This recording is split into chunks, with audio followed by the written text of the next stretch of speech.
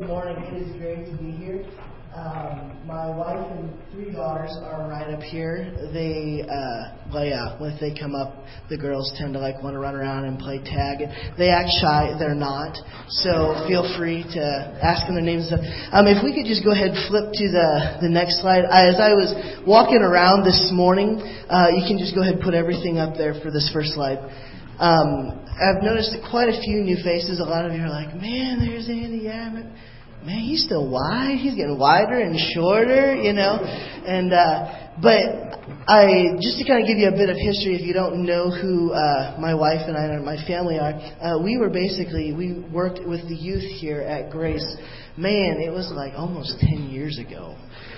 And I think if you calculate that into pounds, that's about, 30 pounds ago, So, but basically I knew that I wanted to do youth ministry, and the first 4 years that Colleen and I were married, we did youth ministry here. Absolutely loved it. I think we broke at least, 100 things.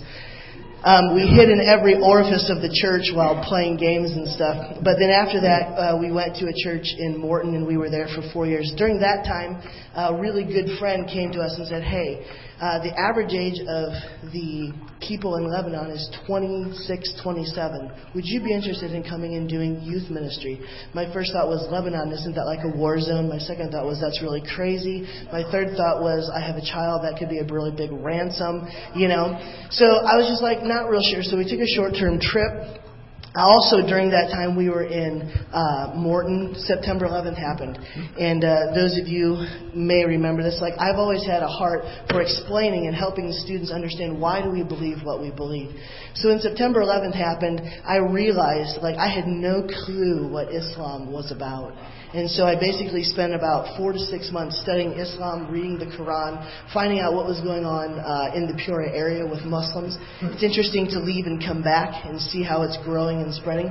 But in that process, the Lord kind of said, hey, I don't want you to tell the kids. I want you to go. And so while we were working over in Morton, we decided to quit there, make the change, and we started doing... We went to England because we work with Operation Mobilization. And they said, you know what, you're kind of homegrown Midwest. It might do you well to just travel abroad and work in a Muslim context in a foreign country as a young family, see how it goes. So we were there for 2 years. It was great, and we decided onward. So that was when we went to Lebanon. We can go ahead and flip to the next slide. Lebanon, if you look at this picture, it would be on your left. As you read through the Bible, you hear a lot about the cedars of Lebanon. There's 2 forests that remain. And this is my girls going for a walk through the cedars of Lebanon. But Lebanon is a rich country historically. The first mention of people living in this part of the world is in Genesis 10. Just to put that in context, that's right after Noah's flood. Wow. So it goes a long way back. There's about 16 political groups, and I have representatives from all of those groups in the school in my Bible classes. But many people think, oh, well, you live in Lebanon. Don't you ride camel caravans to school and stuff like that? And we don't, although they do have camels, but we don't ever get on them. But they're kind of scary animals and they spit. So this is the coastline of Tyre, I believe, but we've got a lot of mountains. When we go back, the mountains will begin to get snow, and we can go down to the Mediterranean in the afternoon. So we have a beautiful climate. Next one. For the diversity of Lebanon, if you could go back to the religion one, just to put in perspective, Lebanon is basically, if you were to start in Peoria and you were to drive north to Chicago, that's the size of Lebanon. And it's basically from Peoria to El Paso is about the width. So within that group, you've got Christianity, Islam, and Druze, which is a mix of basically Islam, the holy books of Islam, the holy books of Christianity, and reincarnation. And at any given point, I will have all of these kids in my class. So we'll talk about Genesis 3 and how when man falls, when man is tempted, he sins. And what does Satan say? If you eat this, God hasn't said this, you won't die. And my students, the Drew's background kids, go, yeah, we're not going to die because we believe in reincarnation. In fact, I know a kid who says that he fell out of a plane into the body that he now has, and he can remember his former life. So these are the kind of things that I deal with as we teach Bible. But if you look at the map, you basically have the Catholics, the Maronites, and the Orthodox. Those make up the i.e. Christian population. And then we also have the Sunni and the Shias, which is the largely Islamic population. So in my Bible class, I would say at least 90% of them are unbelievers. So I have this awesome opportunity. Go ahead, flip to the next one. If you got our last newspaper, on the left is the city of Beirut. The square is where the school is located that I work. And on the circle on the left, across is where we used to live. It was only like 7 miles from the school to our house, but it took sometimes in excess of an hour to get back and forth. So we're just like, that's not going to work for my patience. So we ended up moving to a village called Bassus, which is the other circle. And on the right, you can see pictures of where we live now. The middle one being our balcony looking into greater Beirut. Go ahead, flip to the next. This is a question I often get. It's like, do you feel safe? Because Lebanon has a history of fighting, turmoil, etc. And here's the thing, even just, this would have been August 24th, I think was last Tuesday, there was some fighting, but it's all between families. At this point, we've had 2 great years of being there. It's pretty stable. Most of the fighting is between families and not like political groups getting upset with each other, hijacking, kidnapping foreigners. That stuff has not gone on for several years, so we're very thankful. Also, this question was asked the first week we were here, and the Peoria Journal-Star ran the front page article that said 28 shootings in Peoria in the last 4 days or something. And I'm like, I would totally put Colleen and the girls in downtown Beirut and not even worry about it, But in Peoria, it's even worse. So overall, we feel very, very safe, and we love being there. Go to the next one. We are studying Arabic. In Lebanon, they speak English, Arabic, and French. My daughters, our oldest one actually takes 5 to 6 hours a week of Arabic in school. This year she starts French, and she is quickly eclipsing Daddy. It's pretty embarrassing when you're out in public and you're trying to speak in Arabic, and your 5, now 6-year-old daughter goes, Daddy, no. And she corrects me and says, with the accent and stuff. I'm like, shut up, kid. So we are studying Arabic. I tell people I'm on the 10-year program because it's like trying to read noodles with dots on it. But it's good. Okay, let's go to the next one. Basically, and can we flip to the next one too? Basically, what I do is I work in a school. The pictures you see on the right is kind of the volleyball, basketball area. The school is 150 years old. It was founded by a lady who was coming to the end of her life. She was probably mid to early 60s, and she said, I want to do something for the rest of my life to make a difference for the kingdom. The Lord laid Lebanon on her heart, and she started a school. And that was kind of the beginning of it, and that's where I work. There's about 1,000 kids, plus or minus a few.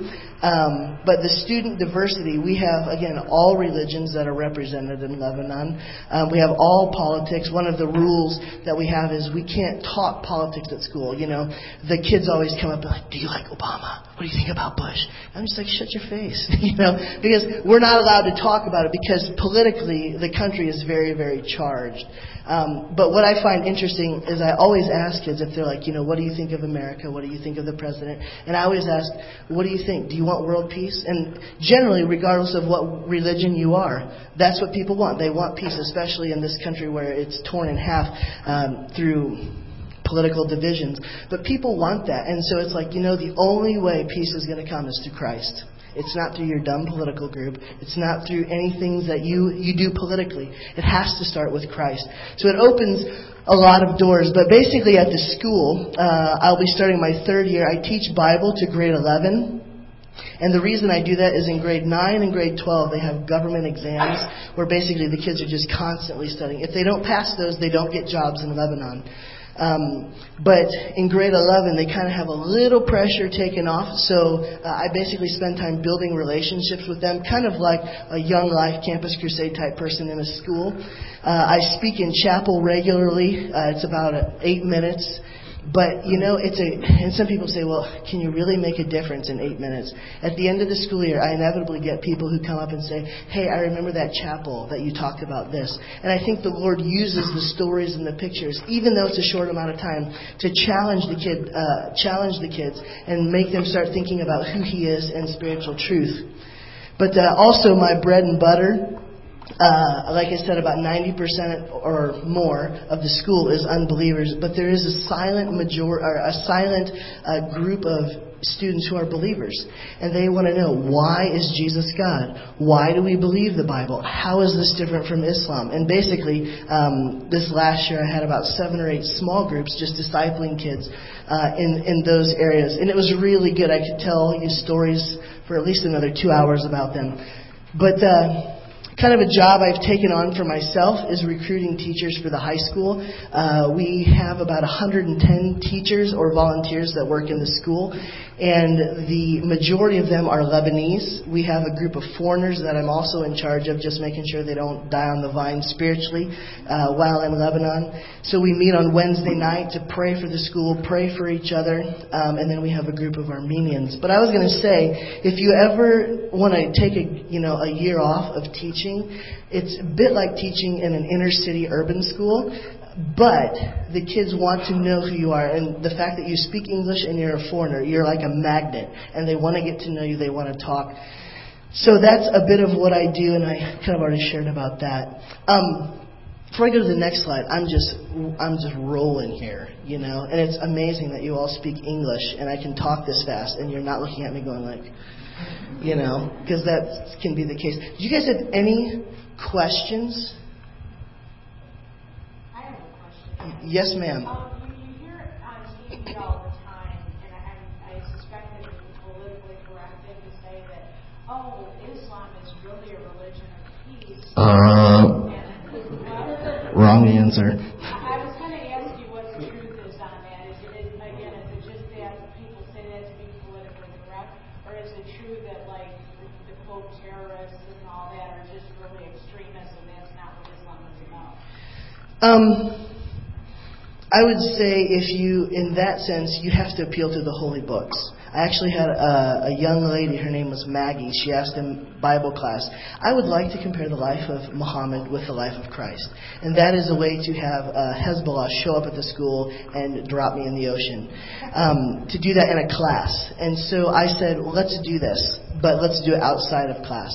So one of the things that I shared with her is this: compare Surah 9, which is the most authoritative surah in the Quran, to the Sermon on the Mount. Basically, Surah 9 is basically lop off the unbelievers' heads, pursue them, fight, make war when the holy months are finished, i.e. Ramadan. And then you have Jesus in Matthew on the Sermon on the Mount saying, love your enemies, pray for those who persecute you. And I said, there's no comparison.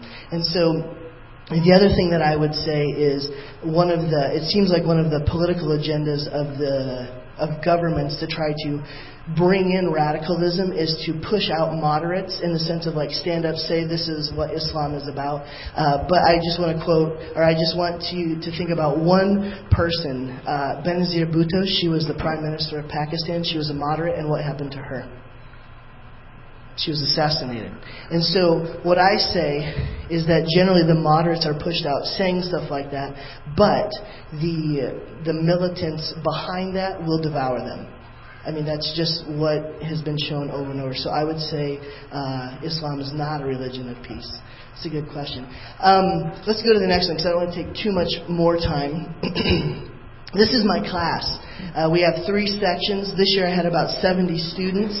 And what's funny is within this picture, you have religious extremists, whether they be Christian or Muslim, kids who don't care, kids who have never heard, and they all sat listening to me teach them about how God created them. He loves them, wants a relationship with them, etc. And it's an awesome opportunity, But people often ask you, why in the world, if you have a Muslim family or a Druze family, do people send their kids to your school? And the simple answer is this, where the quality of education meets the price of education in Lebanon, that's where Luwezi, the school, is.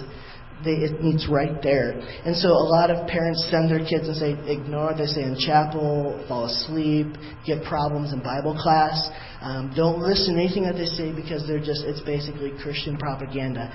So they basically come because it's a good quality education. They try to ignore the Bible classes and stuff. But the Lord still works in kids' lives. Let's go to the next one here. I don't know if that's last. As you think of us, basically, you can pray for students and parents to come to know Christ, because I'm a big proponent of if you reach a kid can in turn reach his family. And a classic example of that, we had a kid named Fatty who came to know Christ through a vision. Now, my theology is not very charismatic, but I do believe that when Christ wants to reach people, He will do dreams, visions, etc. And Fatty basically is an example of that.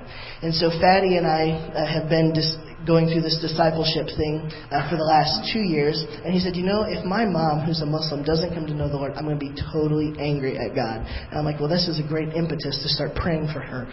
So Fatty and I prayed for her, and she came to know the Lord back in March or April of this year. So finishing the school year, my discipleship of Fatty was making sure that mom's questions were being answered. And it was funny because she had argued for years with her son about the Bible and God and stuff. And he would ask his mom, hey, do you have any questions? And she goes, Fatty, I know the Bible has all the answers, which is pretty funny. So you can pray for that the Lord would give me wisdom to seek out students who are trying to seek Him. Go down to the next one. Students to grow and know Jesus more in their lives. Luwezi is very interesting because at the school, kids can seek, if they, regardless of their religious background, if they have questions, they can seek out, and, we're not going to ridicule them, which is not what would happen in the home. If you had a Muslim kid say, I'm taught that the Bible's not true. What do you think? I have that question a lot. And to come to the school and ask that question is a very safe place. And so I'm very thankful for that. But also, these bottom ones are related to our home. This year, our 2 oldest daughters will go to school. Colleen will only have 1. And my wife loves ministry. So just that God would give her wisdom how to raise children to love Jesus, because again, you can imagine in that type of setting, there's all kinds of political opinions, religious opinions, and that we would have wisdom how to raise our girls to love the Lord. Also ministry with our new neighbors in Basus. I think they're seeking. Colleen wants some ministry opportunities, and then also to speak more Arabic, which is pretty interesting because we were in Peoria.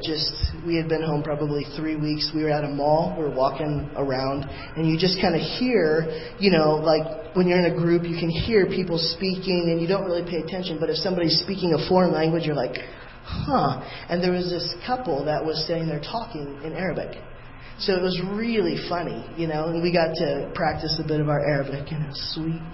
But so those are some things when you think of us you can pray for. And if we could go to the last slide.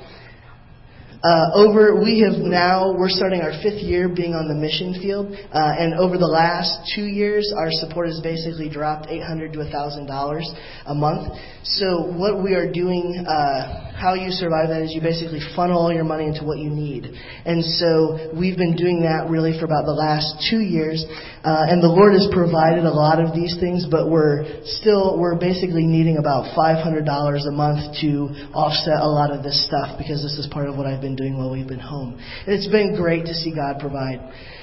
So, that's a bit of who I am and what I do. And if you ever want to come to the hottest vacation spot in the Near East, please come over and see us. Our home is your home. Okay? I don't know who I turn this over to now. Okay. And also, we'll be in the back. We have prayer cards. If you don't receive our updates, we'd love to send them to you. We love people praying for us because that's where God works. So we'll be in the back if you have any other questions.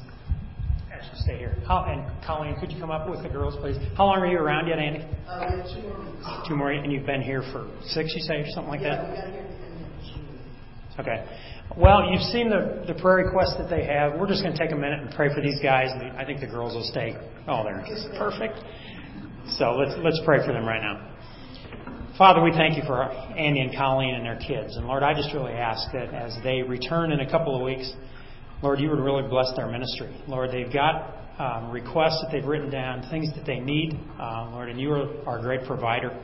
And we just ask, Lord, that you would provide everything that they need, finances, language barriers. Lord, we just really pray that you would help them to get over these obstacles as quickly as they can. Lord, I thank you for their ministry, the success they've had, and we just pray that it would continue to get greater each day. Lord, I pray for opportunities for them, that Andy and Colleen would know exactly what to say to anybody that comes to their door. And Lord, I just really pray that you would give them opportunities that can only come from you. So I thank you once again for them being here today. I just pray, Lord, that once again that you would really bless their ministry. And we'll thank you in Jesus' name. Amen. Thanks. Thank you guys for that. All right, kids, go ahead and head out. I believe someone is waiting for Kids Church. And if they're not, come back. All right. Kids are heading out. For the rest of you who are sticking with me in here, turn with me in your Bibles to the book of James. We have been going through the book of James in our series, How-Tos for the Christian Life. And we have been plugging away at the book of James. And so if you brought your Bibles, always a good thing, turn with me to the book of James, and we will be in chapter 5. Last book of James. Yay, right? We're getting there. We're towards the end. Or maybe you're sad because it's been such a wonderful series. That's what I hope. We're going to be in the last chapter of James, James chapter 5. So if you have your Bibles, turn with me then. If you don't, the text will be up on your screen. The name of our sermon this morning is part 1 of a 2-part sermon series here in the last chapter of James called How to Outlast Opposition. How to Outlast Opposition. And we're going to be taking a look at verses 1 through 6 this morning. Once again, James chapter 5, if you have your text. James chapter 5. I want to begin our sermon this morning with a quick story. As I was doing preparations for my sermon, I came across this little article, and I found it fascinating. There was a king, if you will, during the Middle Ages. In fact, he was probably, if you know your history, maybe the most influential of the European kings during the Middle Ages, and his name was Charlemagne. I don't know if you've heard of King Charlemagne or not, but he was a big name in the Middle Ages, and most possibly a believer in Christ. King Charlemagne. And about 200 years ago, I read this story and found it fascinating. I just want to read this article for you. It said about 200 years ago, the tomb of the great conqueror Charlemagne, the best known and most influential king in the Middle Ages, was opened. And so they found his tomb, and what they found was quite fascinating. The article continued to say, edited a bit. The sight that the workmen saw was startling. There was his body in a sitting position, clothed in the most elaborate of kingly garments, with a scepter in his bony hand.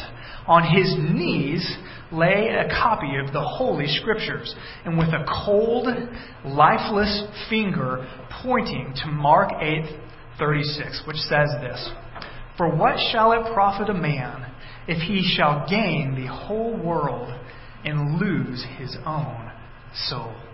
Isn't that fascinating?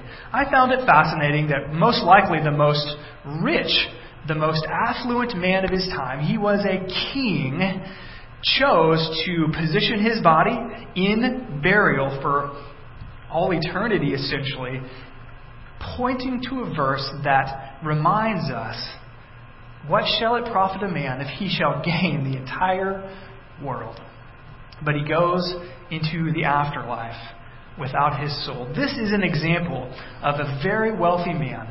An example of a very wealthy man who understood what true riches meant. This was an example of a very wealthy man that understood that true riches was not just material riches, but was being rich towards God, was being rich in his relationship with God. As we get into our text today in James chapter 5, James is going to speak, as he has in the past, very, very strongly. James is going to use some strong words. And in James chapter 5, I believe he's going to talk to a group of wealthy individuals. In fact, he's going to talk to a group of wealthy unbelievers in the first century. And it's my understanding as I read the text that James here is going to shift, and he's going to start talking to these unbelievers, these very wealthy, these very affluent, these very rich non-Christians who were giving the believers that James was writing to, the Christians in these early churches, difficulty. They were opposing them, you might say. They were persecuting them. And James has a very strong, you could almost say prophetic word. If you're familiar with the Old Testament prophets, they speak very directly to people, and oftentimes they speak very directly to those who are outside of the family of God. And I believe that James has a word for the opposition of this early church. And so James is going to talk in verses 1 through 6 essentially about the opposition. And so I've entitled Part 1, The Opposition. What we're going to look at is who are these people who are opposing these early Christians. What are they doing? What's so bad about it? And so James speaks in verses 1 through 6 this week about the opposition. Next week in verses 7 through 10, what we're going to see is James is going to give us the solution. He's going to tell us how to outlast opposition. And he is then going to change address. He's going to speak then in verse 7 to the believers. And he's going to say, this is the opposition you're facing. This is what I want you to know about the opposition. And this is how you respond as a believer in Christ when you face opposition from the outside world. But today, in part 1, the opposition, I want us just to focus on verses 1 through 6. Take a look at these opposers, if you will, and we're going to learn some things, I believe. One, about opposition, facing opposition as a Christian. And secondly, we're going to spend most of our time taking a look at what James has to say about money, about richness, about wealth, because James has some strong words. And so let's go ahead and jump in. We're going to see 3 things this morning. And so if you have a notebook from out back or you like to take notes in your Bible or something, 3 points. This is the sermon in a nutshell. Verses 1, we're going to see the condemnation of the wealthy. Verse 1, James is going to blast these guys, and he is going to condemn them. Verse 1, the condemnation of the wealthy. Verses 2 through 3, we're going to see the corrosion of their wealth. He's going to condemn them, and then in verses 2 through 3, he's going to show us that their wealth is going to corrode. Thirdly, verses 4 through 6, we're going to see charges against the wealthy. And so in verses 4 through 6, James is going to point out some specific charges against these wealthy unbelievers. Let's begin by doing this. If you have your text, read with me or up on the screen. Let's read the first 6 verses of this text, and then we'll walk our way through it. Chapter 5 of James. Come now, you rich, weep and howl for the miseries that are coming upon you. Your riches have rotted, and your garments are moth-eaten. Your gold and your silver have corroded, and their corrosion will be evidence against you, and will eat your flesh like fire. Yowza! You have laid up treasure in the last day. Behold, the wages of the laborers who mowed your fields, which you kept back by fraud, are crying out against you, and the cries of the harvesters have reached the ears of the Lord of the hosts. You have lived on the earth in luxury and in self-indulgence. You have fatted your hearts in a day of slaughter. You have condemned and murdered the righteous person. He does not resist you. The reading of God's Word. So we're going to jump in. Verse 1. What we see, first point, is the condemnation of the wealthy. Read it with me again. Verse 1. He says, come now. This is his way of saying, listen up, if you will, in the Greek. That's what it means. Listen up. Come now, you rich. And so he identifies who he is speaking to. Come now, you rich. What does he want them to do? What's their response supposed to be? Weep and howl. Why? For the miseries that are coming upon you. Very simply put, in verse 1, he tells them, cry aloud, weep and mourn. I want to hear your voices, you rich. because you need to realize that there are, my translation in the ESV, miseries. There are miseries that are about to come upon you. Notice the tense. It's not yet happened. These miseries have not yet come upon the rich that he's speaking to, but it's future tense. It will come about. And so what James is saying is that there are miseries, i.e., the judgment of God. God's judgment will be at some point coming upon you, I believe, whether at death for them or possibly at this point, and still we expect the return of Christ. And so he says, either way, there will be judgment coming upon you. And so weep and howl. There is the condemnation of the wealthy. I want to address this for a brief moment. I could tell you a lot more about this. But there's a question that we have to ask and answer. And the question is this. I've tipped my hat as to what I think. Who are these people? Come now, you rich. He doesn't really identify them other than the fact that they're rich. But what we see, I think, exegetically and from the context, I believe that these people that he is speaking to are unbelievers. I don't believe that he's speaking to rich, wealthy Christians here. Several reasons. Very, very quickly. One, in the Old Testament, there is a tradition. The Old Testament prophets would oftentimes not only speak to God's people, Israel, but they would speak to God's enemies. They would speak to other nations. Obadiah is a prime example. Obadiah is a book, a prophetic book in the Old Testament of basically Obadiah is writing to God's people saying, your enemies, the Edomites, God is going to get them. That's the whole book. God's going to get your enemies. And he speaks to God's people about the condemnation of other unbelievers. And I believe this is exactly what James is doing. Secondly, and most convincingly, third is most convincing. Secondly, the language here is just strong. I mean, it is strong language of judgment, eternal judgment, I believe. We don't see this kind of language spoken of Christians. Third and most convincingly, look at verse 7. If you have your Bibles open, look at verse 7. It's not on the screen. But in verse 7, he very clearly changes addressees. He begins to talk to the Christians in verse 7. Notice what he says. Be patient, therefore, brothers.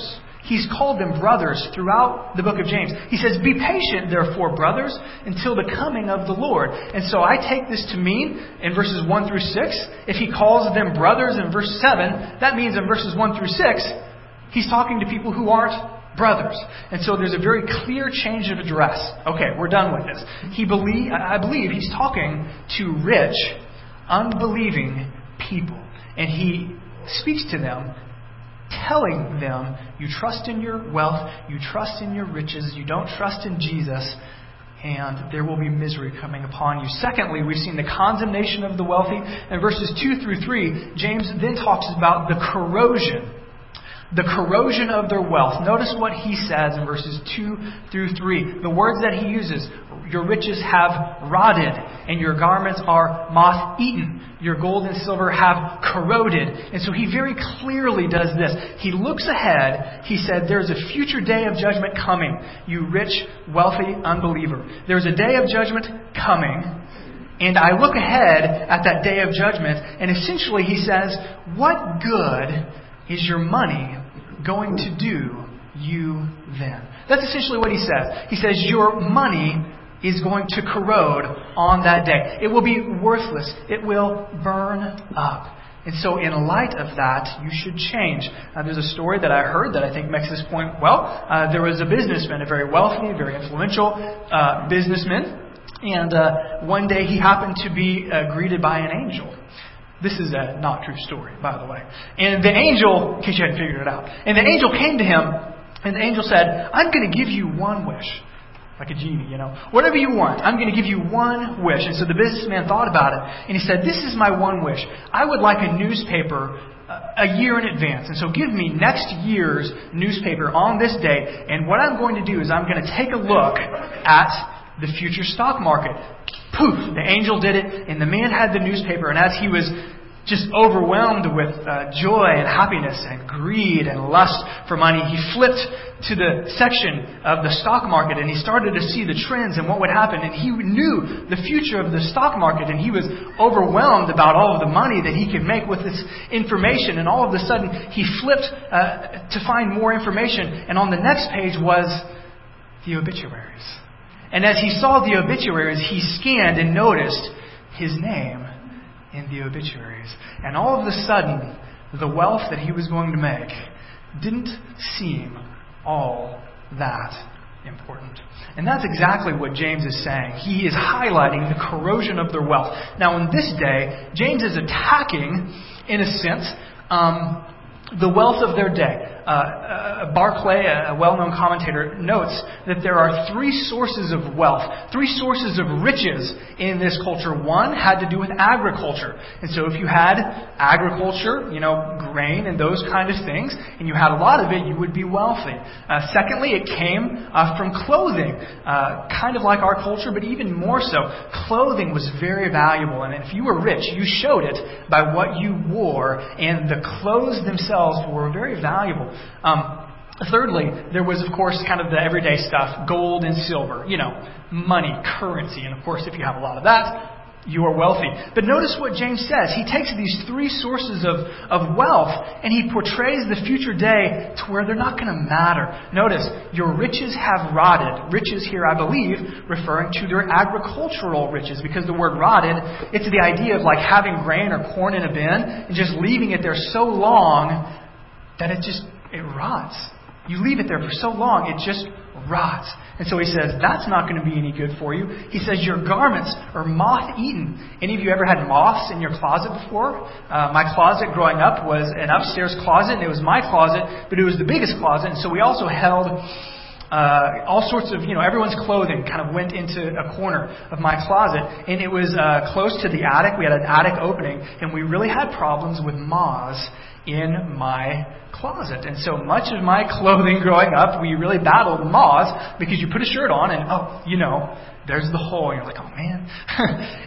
it rots. And James says, those fancy clothes of yours, at some point, are going to corrode. He says, your gold and silver, they are corrode. They rust, in a sense, if you will. A bit of hyperbole here. I think he's saying, it's not going to matter. It's not going to matter. And so he says that. But then notice what he also says at the tail end of verse 3. He says, and their corrosion will be evidence against you. Essentially, he says, when the day comes and all of that stuff corrodes and it's useless, all of that stuff that you loved, all of that stuff that you served, that stuff, your stuff corroding away on the day of judgment will be evidence. It will be evidence against you that you never trusted in Jesus, that you loved all of those things. And so he says, not only are they going to corrode, but like a witness at a trial, they're going to stand and testify that you loved them more than you loved Jesus. Notice he also adds this, and their corrosion will be evidenced against you. And we have this stunningly horrific image. And will eat your flesh like fire. It will eat your flesh like fire. He says not only will it testify against you, but it will actually be an instrument of judgment against you. That's the image of fire in the Old and New Testament. Most all the time is an image of judgment. And so he says, your wealth will corrode. And then he adds this at the tail end of verse 3. You have laid up your treasures in the last days. Essentially what he's saying is, you have hoarded your wealth. I think this is the meaning of laid up your treasures. You have accumulated more and more and more. In the last day, you're saving, and you've gotten to the point where you're not just saving, you are hoarding, if you will. You're hoarding. Now, I think we all know what hoarding means, but just in case you need a visual image for what hoarding is, I will use my son, because I can. I'm a pastor.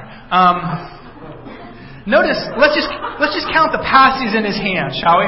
We got this, I think it was sometime this week. I don't know. It was just hilarious. And so 1, 2, 3, 4, 5, 6, 7. 7 passies. And so we're putting our son to bed, and we get him, we let him have as many passies as he wants at bedtime. And he was not happy with 2 or 3. He grabbed all of them, and he took them, as you can see, to bed with him. If you want a visual for what hoarding is, there it is. My son, the hoarder. Okay, we can get them off. It's taking more than what you need. It's keeping more than what you need. And he says these people have way more than what they need, and they're hoarding it. They're not using it effectively. I want to share a quick story with you. Chuck Swindoll, in one of his books, writes this story of a woman, I believe, in Tampa, Florida. And I want to read this little section out of this book by Chuck Swindoll. Wonderful image of how we can so easily hoard our stuff. Chuck says this: Miss Bertha Adams, 71 years old, died alone in West Palm Beach, Florida, on Easter Sunday. This was several years ago. The coroner's report read this: cause of death, malnutrition. She had wasted away to a meager 50 pounds. When the state authorities made their preliminary investigation of Mrs. Adams' home, they found a veritable pig pen, the biggest mess you can imagine, end quote. The seasoned inspector declared he'd never seen a dwelling in greater disarray. The woman had begged for food from neighbors' back doors and had gotten what clothing she had from the Salvation Army. From all outward appearances, she was a penniless recluse, a pitiful and forgotten widow. And he continues to say, but such was not the case. Amid the jumble of her unclean, disheveled belongings, the officials found 2 keys to safe deposit boxes at 2 different local banks. In the first deposit box were over 700 AT&T stock certificates, plus hundreds of other valuable certificates, bonds, solid financial securities, not to mention a stack of cash amounting to nearly $200,000. As if that were not enough, the second box contained $600,000. Adding the net worth of both boxes, they were found to be worth well over $1 million.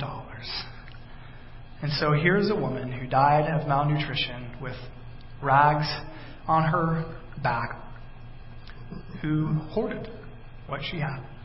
This is what James is saying. We've seen the condemnation of wealth. We have seen the corrosion of wealth. In verses 4 through 6, James now is going to give charges against the wealthy.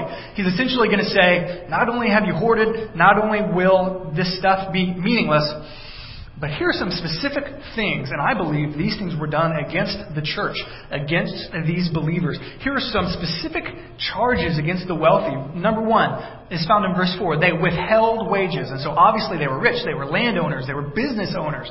They withheld their wages. Verse 4, behold, the wages of the laborers, I take it to be the Christians here, who mowed your fields, and others surely, which you kept back by fraud, are crying out against you, and the cries of the harvesters have reached the ears of the Lord of hosts. And so he says, you have withheld wages. You didn't pay them on time. You didn't pay them at all. You didn't pay them in a timely manner. You cheated them on their wealth. And in this culture, folks, if you were a day laborer, you lived not month to month, day to day. You lived day to day. And so if your employee did not pay you that day, you did not eat that night. And so he says, you've withheld wages. They've cried out to you. You're not listening. But someone is listening. The Lord of hosts. He is listening. Secondly, they have lived, and this is where it gets close to home, in luxurious, selfish extravagance. They have lived their lives in selfish extravagance. Verse 5. You have lived on the earth in luxury and in self-indulging. You have fatted your hearts in a day of slaughter. Luxury here, the word luxury literally means soft. It means you've lived a soft life.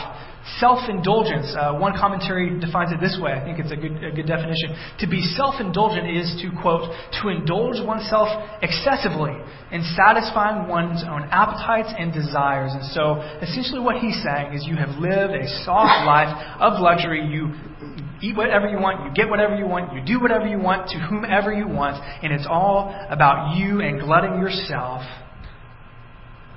And then notice the image here. Man, he says, you have fattened your hearts in a day of slaughter. Does that remind you of anything? Is that a picture that comes to your mind? There is a picture that comes to mind that is intended to come to mind. And that is the fattening up of an animal. Maybe back in those days, you would fat up your animal to eat or to go sacrifice to God if you were a Jew. We do this in our day. I had a really pleasant conversation with Kevin Yergler, who has pigs, and he does this. He raises pigs and he sells them. And so, just some quick information that you might find interesting. I did. And when he gets the pigs, they weigh about 50 pounds, and so they're small little oinklers, and 50 pounds. But by the time that he's done with them, in a mere 4 months, 120 days, they get up to upwards of 300 pounds. So talk about fattening them up. And this is kind of a silly question I asked Kevin, but I said, do you think the pigs like it when they're getting fat? Do you think they enjoy the fattening process? And he said, well, I'd imagine they do. I mean, of course, we don't talk to them and ask them or anything. Or, I don't know, Kevin, you may, I don't know. But probably not, But I think they enjoy it, They enjoy the fat. I mean, think about it. I'm getting food. I'm getting fat. This is wonderful. I'm being provided for more and more and more. And I'm eating and eating and eating. But what they don't know is the end. What they don't know is the purpose for which they're fattening or being fattened for, and that is slaughter. And what James says is he says these rich people are living and eating and spending and doing everything. They're unbelievers. And they're just fattening their hearts more and more and more. And they're getting bigger and bigger and bigger. And what they don't know is that they're actually making their judgment day, their day of slaughter, worse. That is a powerful image that James uses. Third, murder. Notice this, verse 6. You have condemned, which is a legal word, you have condemned and murdered the righteous person. Either righteous in the sense of innocent or righteous in the sense of a believer in Jesus, a righteous person. He does not resist you. I take that to mean he can't resist you. He can't. You do whatever you want with him. He can't resist you. I think this can mean a couple things. First of all, it's a legal word. And so these rich people are taking these believers to court. Maybe they're putting them to death even. Maybe these believers owe them money and they're putting them to death. Or maybe they're just making up junk, using their money, using their influence. And literally, it could refer to literal murder. Putting these believers to death. Using their finances, using their clout. It could mean murder in a figurative sense. They could be taking them to court to take their property, to take their money, and by doing so, they're murdering them. They don't have any money to eat off of. And so they've withheld wages. They've lived in luxurious self-indulgence. They've murdered. And so we've seen the text here, verses 1 through 6. So now, what I want us to do with our remaining time is I want us to ask, so what? I mean, so what? Most of us in here are believers. We've placed our faith in Jesus Christ. We've been born again. The Spirit lives in us, and we are made right with Christ through faith alone by the blood of Jesus, and we're believers. And He's talking to unbelievers. And so, well, in a sense, He's addressing unbelievers, but He's talking to Christians here. Notice, He makes the application in verse 7. Be patient, therefore, brothers. And so, first of all, what can we learn? First, I have a general application for us. The general application about facing opposition. What James is doing is he's addressing, I believe, this opposition. They're opposing the Christians, and this is what they're doing to them. And so our first application, and that's pretty simple, is this. As believers, we will face opposition. Plain and simple. General application number 1. We will face opposition. Now, our opposition here in the States may not look like this. It may look very similar to this. But we will face opposition to the world. Jesus says, if they hated me, they will hate you. And so we inevitably will face opposition. It could look like a lot of different things. Maybe there's a coworker at work and you and her don't get along and she gossips about you. She knows you're a Christian. She knows what you stand for and she is opposing you to other employees. Maybe it's your boss, the guy that you work for. He knows that you are a religious guy. He knows that you hold to morals and he treats you unfairly. Maybe he even knows that the kind of lifestyle that he leads you would disapprove of because you're a Christian. And so he opposes you as an employee. Maybe it's a mother and she is telling her kids, she is encouraging her kids to make fun of yours, to treat your kids wrongly, to leave them out of school groups because she doesn't like you. She knows you stand for the truth. She knows that your kids maybe different. Whatever that is, I don't know what that could look like, but I want to pose the question to you. What does opposition look like to you? What does opposition to the Christian faith look like in your life? Because what James is going to do is he's going to tell us next week, this is how you get through it. We're going to get there next week. But the overarching principle is, don't be alarmed, don't be unaware. This happens. We will face opposition. Secondly, and this is where we'll spend the bulk of our time, I think we have a lot to learn about James' teaching on wealth, on riches. Now, obviously, he's speaking to unbelievers here, but I think we can learn lessons about what James says about money. He's condemning and speaking against certain things, against unbelievers, but we certainly, as believers, can learn from these things. And so I've got a couple applications. The first application, as it relates to specific money applications that we can take away from this passage. First of all, again, not rocket science. We won't take it with us. That's application number one. We won't take it with us, and that's referring to money. We won't take it with us when we die. James has spoken of the corrosion of wealth, and he says there's coming a day when you stand before Jesus Christ that your wealth, it's going to burn. You're not going to take it with us. I've heard Chuck Swindoll say that he's never seen a hearse pulling a U-Haul. It just doesn't happen. There's a story told by Pastor Ray Stedman. He was speaking at a convention, and he didn't realize that the attire for one particular evening was a little bit more than what he needed. And so Pastor Ray Stedman thought, well, where can I go rent a suit? Where can I get a suit for cheap? And so he had this bright idea, although I would confess this would not be my idea, is he went to a funeral home. He said, well, surely they have, jackets and stuff that they put on the deceased that they'll lend to me or rent to me for very cheap. I don't know what he was thinking, but he did. And so he went, and they gave him one, and so he had this suit, and he tells the story, and he gets up to preach, and he has a habit of putting his hands in his pockets, the jacket pockets, and he says he goes to do that, and he realizes that they've been sewn up, that there are no pockets for jackets that come from the funeral home. And then he realized, he said, it hit me like a ton of bricks. What are they going to do with it? What are they going to take with them? Their money, their credit cards, their their 401k? No. And that's what James is saying here. We don't take it with us. And so what that means then is, as believers, we are free to use God's money as He intends. We're free to be generous, we're free to save well, and we're free to make good financial decisions. And so the question I want to ask you is this: how are you using your money? Because you're not going to take it with you. It's just not going to go with you. Yeah, it may get passed on inheritance, that kind of thing.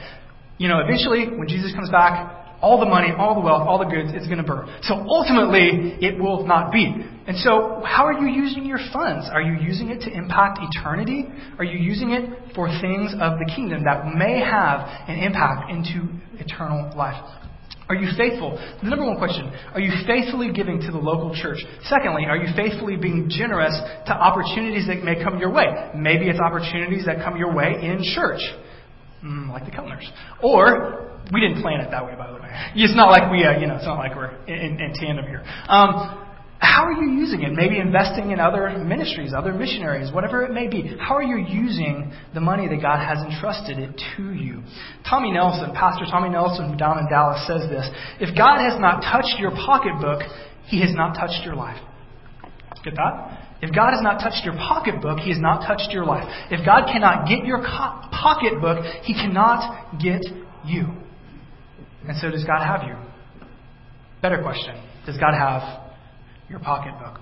I want to ask, what does God then have to say to rich believers? James here is speaking, and God is speaking through James, to rich unbelievers. But what does God have to say to those of us who are believers who are rich? God has blessed us. He says this, 1 Timothy 6, 17 and 18. If you have your Bibles and you want to turn there, you can. It's not going to be on the text, on the screen. 1 Timothy 6. Verses 17 through 18. This is what God says. And so if you would consider yourself to be wealthy, to be rich, maybe middle class, upper middle class, whatever. Actually, since we're in America, we're all actually pretty rich. That's another sermon for another day. If you consider yourself to be in this is God is speaking to you. Command those who are rich in this present world not to be arrogant, nor to put their hope in wealth, which is so uncertain. But here's what they should do: to put their hope in God, who richly provides us with everything for our enjoyment. Command them to do good, to be rich in good deeds, and to be generous, and to be willing to share. And so I want to ask a question. Is this you? Would you describe yourself to be proud? Are you proud? He says, command those who are rich not to be proud. Are you proud? Do you think that your money comes alone from your hard work or from your good business sense or from your good business plan or from sound planning? Well, sure, money comes from that, but ultimately, does it really come from that? No, it comes from God. Secondly, what are you fixing your hope on? Those of us who are wealthy, who are rich, wherever we fall on the scale, it's so easy for us to have our security and our hope in the future in what we have in our bank account, in what we have in our 401k, in what we have in our savings. We feel more secure about our future if our savings account is going up and if our IRA is doing well. We tend to think that our future is secure. And God says, don't put your hope in that junk. Put your hope in me, is what He says. Thirdly, He says, command them to do good. Are you generous in good deeds with your money and otherwise? Are you generous? Do you give to the needs of others? I think to a large degree this is a heart issue. And so when you hear of an opportunity, when you hear of a need in church, elsewhere, in your family, in your coworkers, there's a need that comes up, check yourself. What do you think? Is the first thing you say, I can't afford it. I can't do that. I'm too far in debt. I can't, is the first thing that comes to your heart a negative, stingy, ungenerous kind of a thing? Or is it, maybe, let me see, what can we do? What is your heart attitude about being generous? Secondly, he says, second application, not only do we not take it with us, but we need to avoid hoarding. Very clearly, James lambasts these unbelievers for hoarding what they have. And so I think a very clear second principle is that our money should not be hoarded for self-indulgence. Our money should not be hoarded for self-indulgence. And the question here that automatically came to my mind is, well, what's the difference? What's the difference between saving money and hoarding money? Is there a difference? I think there is. It may be a little gray. Pastor Jeff Miller says this. I think it's helpful. He says saving money is planning for future need. Saving is planning for future need. Hoarding is planning for future indulgence. I think that's a helpful definition. And we just kind of have to ask ourselves these kind of questions. How much are we saving? Why are we saving? What is the motivation for our saving? Is that out of fear? Is it because of the false sense of security that our big savings account will get? Or is it for real, legitimate future needs? Proverbs speaks highly about savings. It's not a bad thing. But at some point, you cross the line between saving and hoarding. And it's not clear. I don't know what it is for me. I don't know what it is for you. But we have to define that. We have to define where that line is. And so here's something that Shelley and I did, and I encourage you to do this. Very practically speaking, do you have a budget? Do you have a working budget, not just in your mind, okay, a working budget for your personal family finances, and you know what you make, what you take in, where your expenses are. And I'm not just talking about like regular expenses, everything that you spend. Okay, this is my wife coming out at me. We keep track of everything, pretty much, that we spend. Cash, credit, it doesn't matter. We know exactly where our money is going to. And the point is this. I want to really, really strongly encourage you to do this. One, because it's financially healthy. Two, because if you have that together, you know where your money is coming from, you know where it's going out, you can then track how much are you saving every month? How much are you saving every year? And then you define that. Is it hoarding or is it savings? Because you compare that then to what you're spending. Shelley and I looked for a quarter, the first quarter of the year, and we saw how much percentage-wise of our gross income, how much we were saving for whatever, college, whatever, all savings categories. And we looked at that. And then we said, okay, how much are we spending on what James maybe calls self-indulgence? That's not wrong, James. Paul even says here, God has given us all things for our enjoyment. So it's not wrong to go out to dinner or anything like that. But we really have to consider at what point is it extravagant? At what point are we being overly self-indulgent? And so we looked at our spending. How much do we spend on eating out, on cappuccinos from Starbucks, on whatever, include whatever you want in there. Things that we would just say, this is spending on us, And we saw that number, and then we compared it to how much we're saving.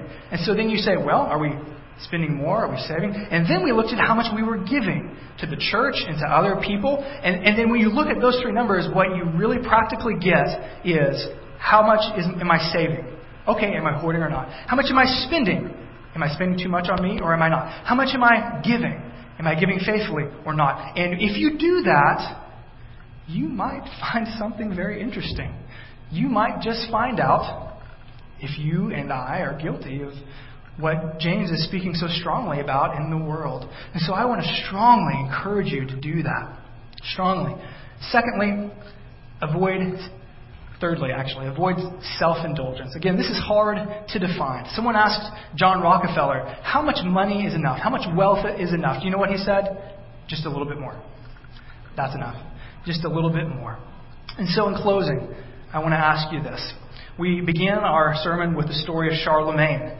And he was a king, and he pointed out very clearly from life till death what Jesus said in Mark 8:36, for what shall it profit a man if he gains the whole world and loses his soul? I want to ask you this morning, what are you living for? Are you in that category that you are attempting to gain the entire world, but at the end of life, either at death or when Jesus comes back, will you lose your soul because you're living for security, for money, for things?